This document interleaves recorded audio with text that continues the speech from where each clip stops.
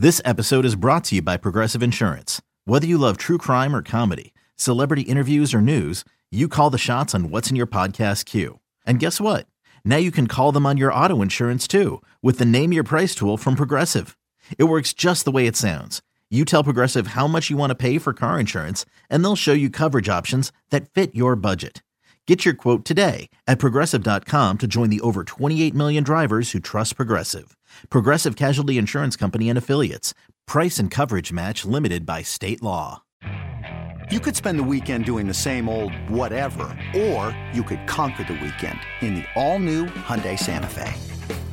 Visit HyundaiUSA.com for more details. Hyundai, there's joy in every journey. Cheeseheads. Get on your feet. It's Curd and Long. Hosted by Sparky Fifer and Ryan Horvath. Do you think there's still a chance that they end up going out and getting a veteran quarterback? I've been on the Matt Ryan bandwagon since February. This makes the most sense. LaFleur was with him in Atlanta. He knows his role. He'd be a great extension of LaFleur as a coach. Be a solid backup for a couple of games if something were to happen to Jordan Love. And then you don't have all the pressure on a guy at Penn State that threw up all over himself every time he had a chance to win a big game in Clifford. How did you view that pick? I don't think there's any question that they're going to sign a veteran. They have 3 quarterbacks on the roster right now. You need 4, and the draft is over. So they're going to sign a veteran. Matt Ryan makes a lot of sense. Guy that shouldn't cost a whole heck of a lot. Nope. And that's good because they don't have a whole heck of a lot in terms of cap space, even after restructuring Darnell Savage's contract, saving $5.5 million. And they think they're at like $17 million roughly, and they need $9 million of that to sign their 13-player draft class. So it makes a lot of sense. I have no question. They're going to sign a veteran. They need another quarterback. NFL teams carry 4 on their offseason roster. As far as the Sean Clifford pick, I think if you gave him true serum, I asked Milt Hendrickson this, and I don't think he had true serum because he said that they felt really good with the value of him in the 5th round. If you gave him true serum, I think that they would tell you that they were surprised by the quarterback run.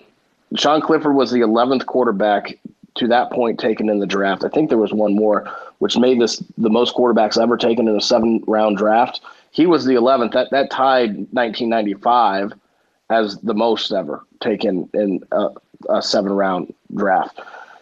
Here, he's the 11th quarterback. You have 2 on your roster. There was a run. You know that you got to go and get a quarterback from this draft. They didn't have a lot of choice. That's what I take from the Sean Clifford pick. They clearly didn't love the value. I mean, they took a kicker in the next round. So there wasn't anybody that they were itching to get in that 5th round. So I don't know that, we'll see in, 3 years. Is there a stud in the 5th round that they pass on? Quite possibly. But the way it looked over draft weekend, they weren't seeing it that way, and they had to get a quarterback. So they see Sean Clifford. He's got good mobility, weak arm, and he's a good locker room fit. And I don't think that hurts considering the quarterback dynamic right now and putting all your faith and confidence in Jordan Love to have someone who will do what Jordan Love did, which is not rock the boat and fit seamlessly into that locker room.